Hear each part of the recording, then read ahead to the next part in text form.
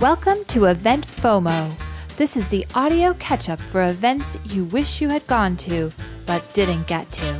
No wonder FOMO, the fear of missing out, is a thing. With the magic of podcasting, we bring you the event's essentials. In this episode, we take you to the University of Melbourne Medical School Reunion Panel Discussion, Medical Research, Evolution and Progress. This panel features insights from Professor Peter Doherty, Professor Judith Whitworth, and Professor Susan Corey. And the discussion is hosted by journalist Natasha Mitchell. Thank you very much. Thank you so much for being here. What a wonderful chance to celebrate the legacy and the present and the future of the Melbourne Medical School. And it's my delight to facilitate two discussions with 6 special guests who are really going to help us explore how medical science and medical knowledge has evolved and in some cases radically shifted over the last few decades. In our first part, the school has invited 3 trailblazing scientists whose international careers have in various ways been defined by their relationship with this part of the world, with the Melbourne Medical School, with the University of Melbourne, either as students and scientists or both. And one thing that you will notice is that they keep returning to Melbourne for various reasons. They keep being drawn back here, and I think that there is something in that in terms of the culture of research in this whole precinct, which is unique in the world and very special indeed. And we might get to the bottom of why that is, I think. I've got 3 people I'd like to welcome to the stage. If you'd like to join me, come on up. We've got Professor Susan Corey, Laureate Professor Peter Doherty, and Professor Judith Whitworth. What a panel! You can be a These people have CVs that will take you days to digest. So I'll just give you a little potted summary. But we have Susan Corey, was director of the Walter and Eliza Hall Institute of Medical Research for 13 years, is past president of the Australian Academy of Science, honorary professorial fellow in the School of Biomedical Sciences here, and her illustrious career in immunity, cancer genetics and more all began right here with a Bachelor of Science and a Masters of Science here in the late 1960s. Welcome, Suzanne. Thank you, Natasha. Again, the 65-page CV is reduced to 5 sentences. Laureate Professor Peter Doherty, welcome, is at the Peter Doherty Institute, no less, for Infection and Immunity here at the university. Also, he is Michael Tamer Chair at St Jude Children's Research Hospital over in Memphis, Tennessee, although I have wondered, I think you might keep that appointment because you're a closet Elvis fan. And he won the Nobel Prize, of course, for Physiology and Medicine in 1996 and was Australian of the Year, but I actually think that it's the fact that the Indooroopilly High School, his high school, naming their theatre after Peter's probably your greatest accolade, wouldn't you think? Oh, absolutely. Yeah. Get these things I think into... the building across the street's rather nice. Yeah. Professor Judith Whitworth is Emeritus Professor at the Australian National University. She is past President of the Australian Society for Medical Research, former Director of the ANU's esteemed John Curtin School of Medical Research. She was Australia's Chief Medical Officer, the Commonwealth Chief Medical Officer. Before all that, though, all her major qualifications came from the University of Melbourne, and she became a trailblazer in hypertension research. But what you'll notice is that all of them have been advocates for their fields and beyond and had big public roles. So I just want to start with all of you and just get a sense, your impression of this precinct, this school, this place, Melbourne, and what it is about the culture here that seems to grow good research. Suzanne? Well, I think you're absolutely right, Natasha. It is very special. I'm rather biased. I've worked here my entire research career, my entire mature research career. But I would put it down to the fact that people are geographically close here. We've got so many good scientific organisations working cheek by jowl, and they keep growing. The latest one being the Comprehensive Cancer Centre, to have joined the circle. CSIRO up the road. So it's always been known as the Parkville Precinct because of the great science. And I think in Melbourne, we're good at collaborating, and that is how all of this tradition and great science has grown. Across disciplines. Across disciplines. And across corridors and buildings and streets, which Indeed. isn't the case as much in other cities. I've lived in Sydney for 16 years and just back home, and I just didn't get the sense that there was that sort of collaborative ferment going on across institutions in the same way. Well, I can't speak for Sydney, but I can speak for Melbourne, and it does happen here. It's great. Yeah. Peter, your sense of Melbourne, I mean, you spend time in Tennessee. A lot of your formative years as a vet and training as a scientist in veterinary science was in Queensland and beyond. Yeah. I did start out as a vet in Brisbane, and did veterinary research for 10 years. But my basic medical research career, which really meant that I switched from doing experiments analysing infectious diseases of sheep to doing infectious diseases of mice, and then I became an MD, a mouse doctor. That phase of my career began at the John Curtin School of Medical Research, which Judy later directed, a basic biomedical research institute at that time, certainly. Then at the University of Pennsylvania and the Wistar Institute. University of Pennsylvania is America's oldest university medical school, founded at the time of Ben Franklin, and also, like this university, substantially founded from the University of Edinburgh, where I did my PhD. So I have some link there. And then St Jude Children's Research Hospital in Memphis, Tennessee. I first started coming to Melbourne after the Nobel Prize when I was invited to come back here as a part-time kind of visiting fellow, and we came out several times a year. Our son and daughter-in-law, and we've got 4 grandkids here. What impresses me about this university and about Melbourne is the collegiality. You know, universities are very, very strange institutions. And increasingly competitive too. Very competitive, and people are competing with each other, but this university, unlike some others I've been involved with, is very collegial, everyone's very supportive, and it extends across that mighty river that so divides this city, the thundering Yarra as it surges to the sea. And we even collaborate with people at Monash very, very well, in fact. I accept Geoffrey Blaney's explanation. Do you know Geoffrey's explanation? No. Geoffrey puts it all down to the fact that Melbourne has AFL football. Sydney and Brisbane, they have rugby league, or traditionally rugby league and rugby union. Rugby union's played by the knobs, rugby league is played by the plebes. They don't talk to each other, they don't drink in the same places.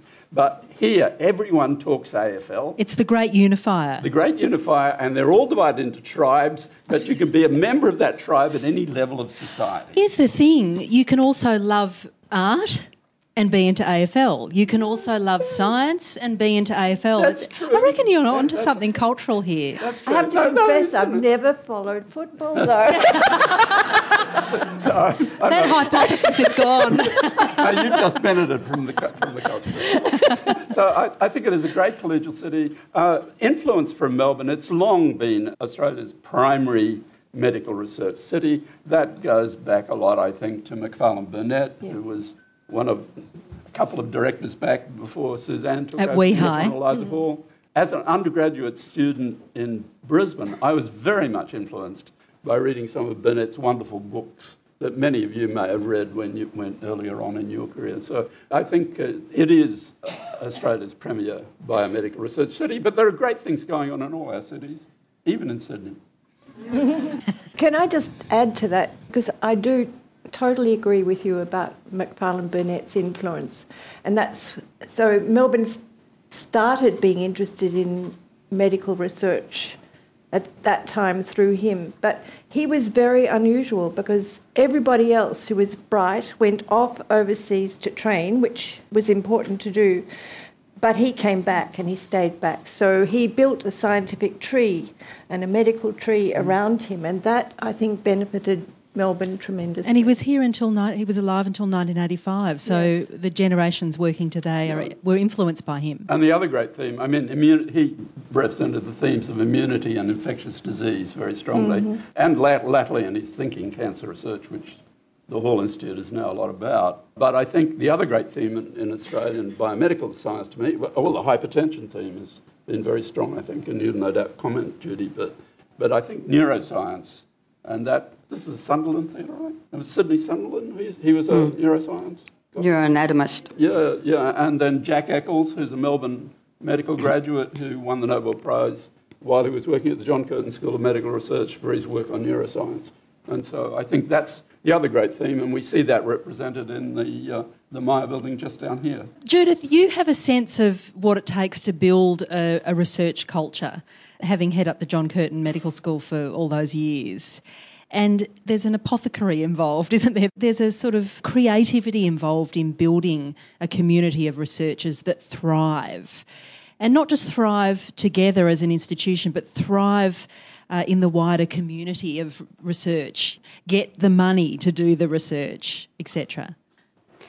I think, to be fair, that the John Curtin School people knew all about research before I got there. As you've heard from Peter, it's been a wonderful institution and a wonderful contributor.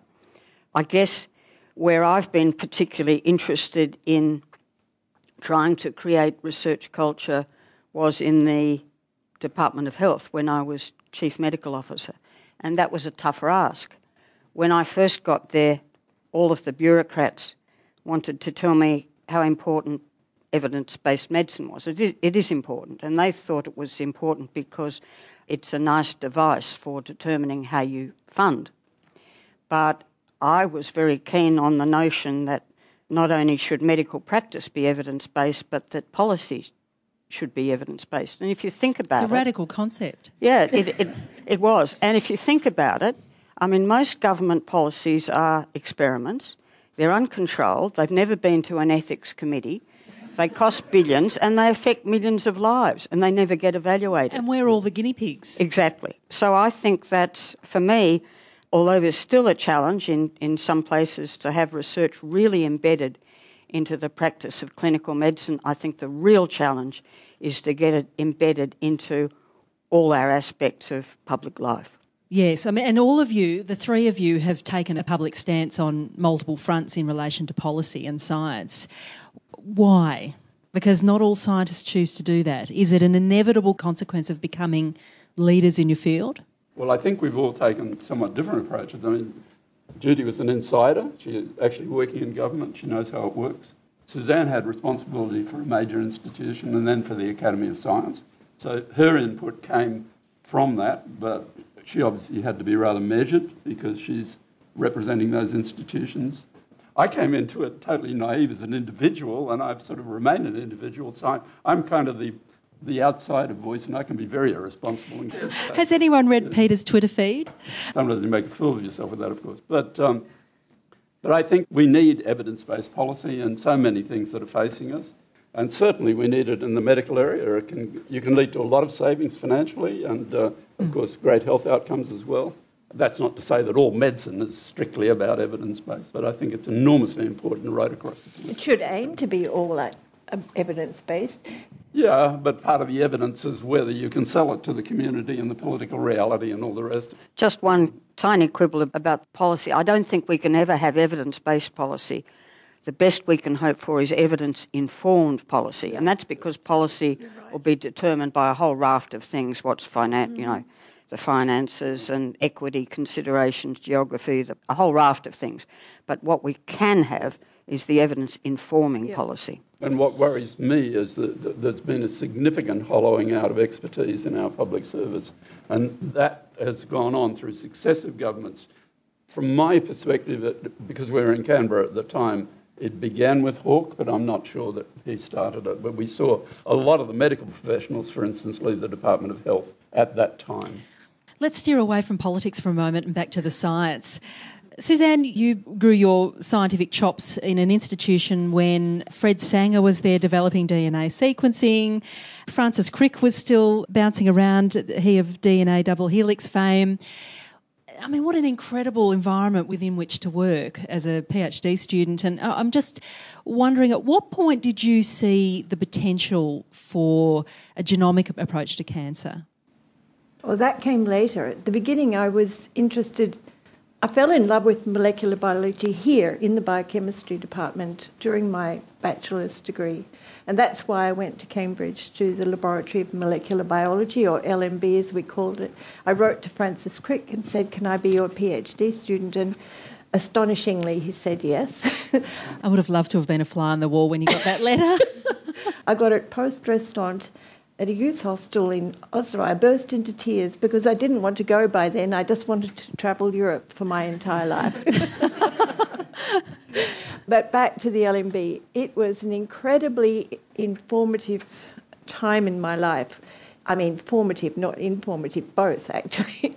All of my attitudes about doing science, what questions to choose, everything was formed by that really intense, nearly 3-year period. I watched these amazing scientists around me. I felt very inadequate. I'm not sure I would have had the courage to continue had I not met Gerry Adams, who became my husband, and we went off and did science together ever after. I don't think at the end of it I still had the courage to try to emulate those people. I still felt very insecure, but it taught me everything, all of my attitudes. But I wanted to come back to Australia and family and the environment here. And I wanted to show people in the rest of the world you could do great science in Australia. So that's how I ended up at the Hall Institute. And Gerry came with me and we built our lab. Collaborated together ever since in life and in work. And it's only in the last couple of years that a key drug has been approved in the US, across the EU, and now in Australia now too, for treating leukemia. Venetoclax, is that it? So that is such an interesting story because that began with work that you were brewing in the late 80s. Yes, in 1988. By then we'd started trying to understand the molecular accidents that cause particular cancers, and we were studying a gene called BCL2. We had a previous period studying another gene, but David Vo, who was a PhD student, a graduate of this medical school, he was doing his PhD with us, and we were trying to work out the function of this new potential oncogene called BCL2 that had been found as a result of a chromosome translocation in follicular lymphoma. And David found when he put that gene into cells that required cytokines to live and proliferate, that if he took the cytokines away from those cells, they didn't proliferate anymore, but neither did they die. So this was a very new kind of oncogene, an oncogene that stopped cells from dying. And so that was in 1988.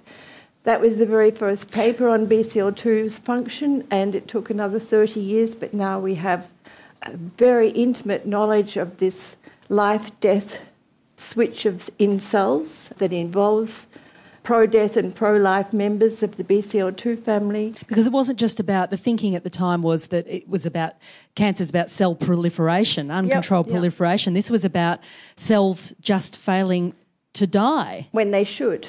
So bad cells could keep living when they should have died.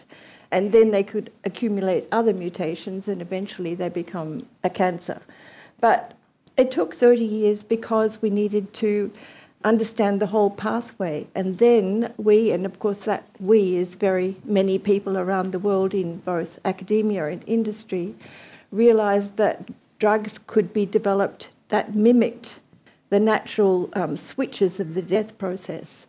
And that led to venetoclax. And venetoclax trials in people who've got relapsed refractory chronic lymphocytic leukemia took place here at the Peter Mac and the Royal Melbourne Hospital because it was all part of the team who had been working together for many years. So it's been a great story. It's been hugely exciting to me and like a dream come true. It's followed the whole arc of your career. I never thought, in some sense, as a basic scientist, that something that I was involved in would end up helping patients, because I'm a really fundamental scientist. But we knew it would be important understanding that could lead to that, but we didn't think we would be directly involved. So it's been very exciting. Very exciting indeed. Peter Doherty, when you'd done all your degrees and you're launching into the world, and it was only in the mid-70s that T cells were cultivated in a Petri dish for the first time, and it was work on T cells that led to your Nobel Prize. So what an interesting time to be alive. It was. Of course, the discoverer of T cells is Jacques Miller, who worked across the street at the Hall Institute. He actually made the discovery when he was working in London at the Chester Beattie, but then soon returned when Gus Nossel became the director of the Hall Institute after Burnett retired. So Jacques spent all his career there. We were working up in Canberra. Our experiments were actually done with mice, but what we discovered was that the killer T cells, the assassins of immunity that go around the body and bump off infected cells and hopefully tumour cells, are focused onto the surface of other cells by the fact that they modify the transplant molecules of the cells. And we made that discovery, and we developed a theoretical basis for it in about 2 years. It was me and a young Swiss colleague called Rolf Zinckernagel, and 22 years later we got the Nobel Prize. So that was kind of nice. But it took a while. And then you don't set out thinking I'm going to win a Nobel Prize for this work. I mean, the incredible... I think I was barely aware of Nobel Prizes. Exactly. I mean, I trained as a vet. People ask you, did you aim to win a Nobel Prize? And I said, I'd have to be a complete idiot to train as a vet to want to win a Nobel Prize. I'm the only vet who's ever won one. And I've been much more intimate with cows than any other Nobel Prize. I won't go into that. I could go down that rabbit hole, but I won't. We won't go down that. With respect to Jerry and Suzanne, they were right at the beginning of the development of molecular cell biology in Australia. And they and other workers at the Hall Institute, particularly associated with John Metcalfe, have had an enormous influence on the development of that science in Australia. And that's come out of Melbourne. I mean, some of it came out of Adelaide, some out of Brisbane as well. I mean, it's across the board. But the really great thing about contemporary modern molecular medical science is just that the basic science has come back together with the clinical in a way that's totally unprecedented. We were working with T cells, okay? So think about it as a paediatrician. I mean, if you want to work with white blood cells from a little kid, how many white blood cells can you get? Very, very few. And so that was very, very limiting in what you could actually do with human beings if you wanted to look at cellular immunity. But now we can take a single white blood cell out of the arm of a patient. We can see all the genes that are expressed. We can even see the transcriptional pathways and the epigenetic control. We can have an enormous amount of information just from one cell. And it's an extraordinary time. And what's extraordinary, I mean, it's just so wonderful to get the Peter Mac down on site, because they have fantastic basic science, wonderful clinical resources and equipment, and of course they're tying in with Royal Melbourne and with the Hall Institute and all the rest of it. Our new building, what it does is it brings together the basic microbiology department from the university together with all the practical infectious disease in this area, state virus diagnostic, state bacteriology diagnostic, World Health Influenza Centre, clinical infectious disease service for the hospital. It's all in the building. So when Zika virus hit, for instance, in Brazil and South America, and we got all these babies with shrunken heads, we were able to run a one-day symposium on it with informed people just from within our own institute. That's what's happening around the place generally, and in biomedical research. And I mean, the infectious disease community have been absolute trailblazers in terms of building global systems of communicating information. There are two features. Apart from the contributions to science itself, we also have a sort of wonderful groups like the Nossel Institute, the Burnett Institute, that do fantastic outreach into other countries from the point of view of human well-being and risk abatement and all that sort of thing. Because what we've all realised, and of course Judy would have known this all along as a clinical person, is that so much of what is problematic in medicine is behavioural. And I first learned it as a basic infectious disease type researcher when the AIDS pandemic hit. And you realise just how big and how difficult to change the behavioural component is. Well, and that's a whole other conversation because, of course, Melbourne was such a vibrant hub for innovation around the social aspects as well as the scientific aspects of HIV. Judith, hypertension, you have represented your science and the entire conversation about hypertension at the global scale, at the WHO scale. Tell us about that process from going from a student here in Melbourne, developing a specialty, and then making that decision to represent on the global stage, to really advocate on the global stage, to change public health. I fell into it as most people fall into things in their careers. I was always very interested in medical research, and I chaired the medical research committee for NH and MRC for a time. And then I got called up by people there who said, we need a new chief medical officer, come down to Canberra and do it. But you developed your scientific specialty in Melbourne. Oh, I did. didn't you? I did my PhD at the Florey. But in fact, coming back to what's been said about infections, I mean, the most important day in my life probably was my 5th birthday, when I was carted off to Fairfield Infectious Disease Hospital in an ambulance with my mother running behind. Parents couldn't come and visit me. I had polio, and my first job as a doctor was back at Fairfield, and the wards were full of people with hepatitis and measles and whooping cough, things that we see very little of these days. But there was a very large ward there full of polio survivors who were on iron lungs. And so I was always interested in what research could do, because by that stage polio was on the way out. And then to come back to when I got asked to go down to the department, you can imagine it was culture shock, and I've already described some of that culture shock, but I really enjoyed it, worked with some extremely good people, in those days public servants who were still frank and fearless.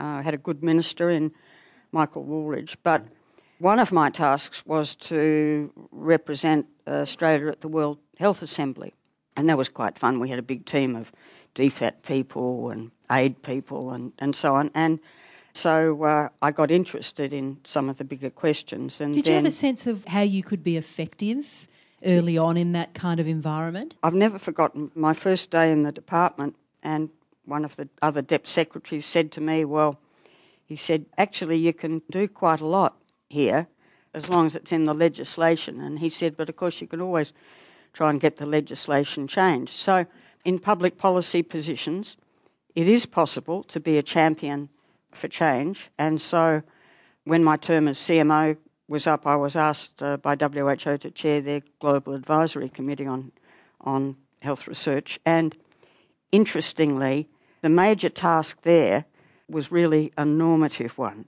That is, to make sure that there were in place international standards, if you like, for ethics, for clinical trials, for trial registration, for developing of research contracts, for good scientific conduct. And I guess people think of WHO as a large global umbrella organisation. The truth is they do very little research, so the importance of the organisation is in this standard setting and normative function. As you were developing those standards, which are absolutely vital because they filter down through to individual countries, to individual institutions, although we could have a long and robust debate about the role of ethics committees and their various successes and barriers. But did you have a sense then of, in developing those global standards, of how they translated back down into individual environments? That's the key, isn't it? Because most of what we do is national, not international, and the international organisations, I guess, are looking to ensure that within countries there are particular standards. And they can develop standards and then procedures. They can be willfully ignored, can't they? Absolutely, yeah. But it's very important to have them in place in the first place, to have a standard that people will aspire to. And especially because as research collaborations go between countries, that you don't have an evasion of standards because you're following the lower standards. So I think actually these normative things and working on them is really very, very important. We could have a tremendous amount of bad science being done without them. Yeah, absolutely. They build a sort of a global culture of science, don't they, and collaboration. Yes. Could I ask Judith a question? Please.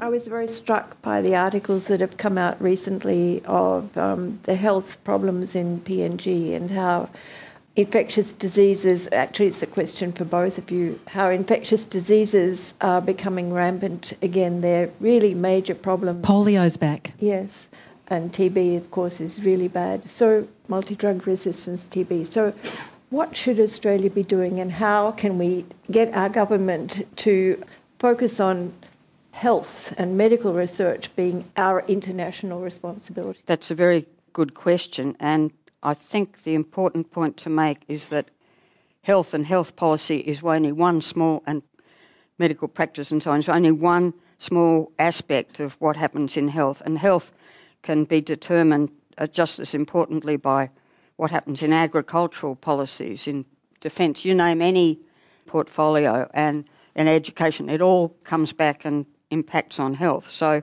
what you see, I think, with those sort of problems emerging is countries under pressure in a variety of reasons. And what do I think our government should be doing? I think our government should be giving aid, both financial and technical. Yes. I think health is, it's one of the areas that's pretty bipartisan, really, isn't it? I mean, we generally have reasonable agreement across the board on health, and you get support from both sides of politics. We've come a long way in terms of biomedical research. Not sure that we've come such a long way in terms of political discourse. Look, I think that's where we'll say thank you so much to Judy Whitworth, to Suzanne Corey and Peter Doherty. Thank you so much for joining us. Thanks for listening. What a treat. Thank you.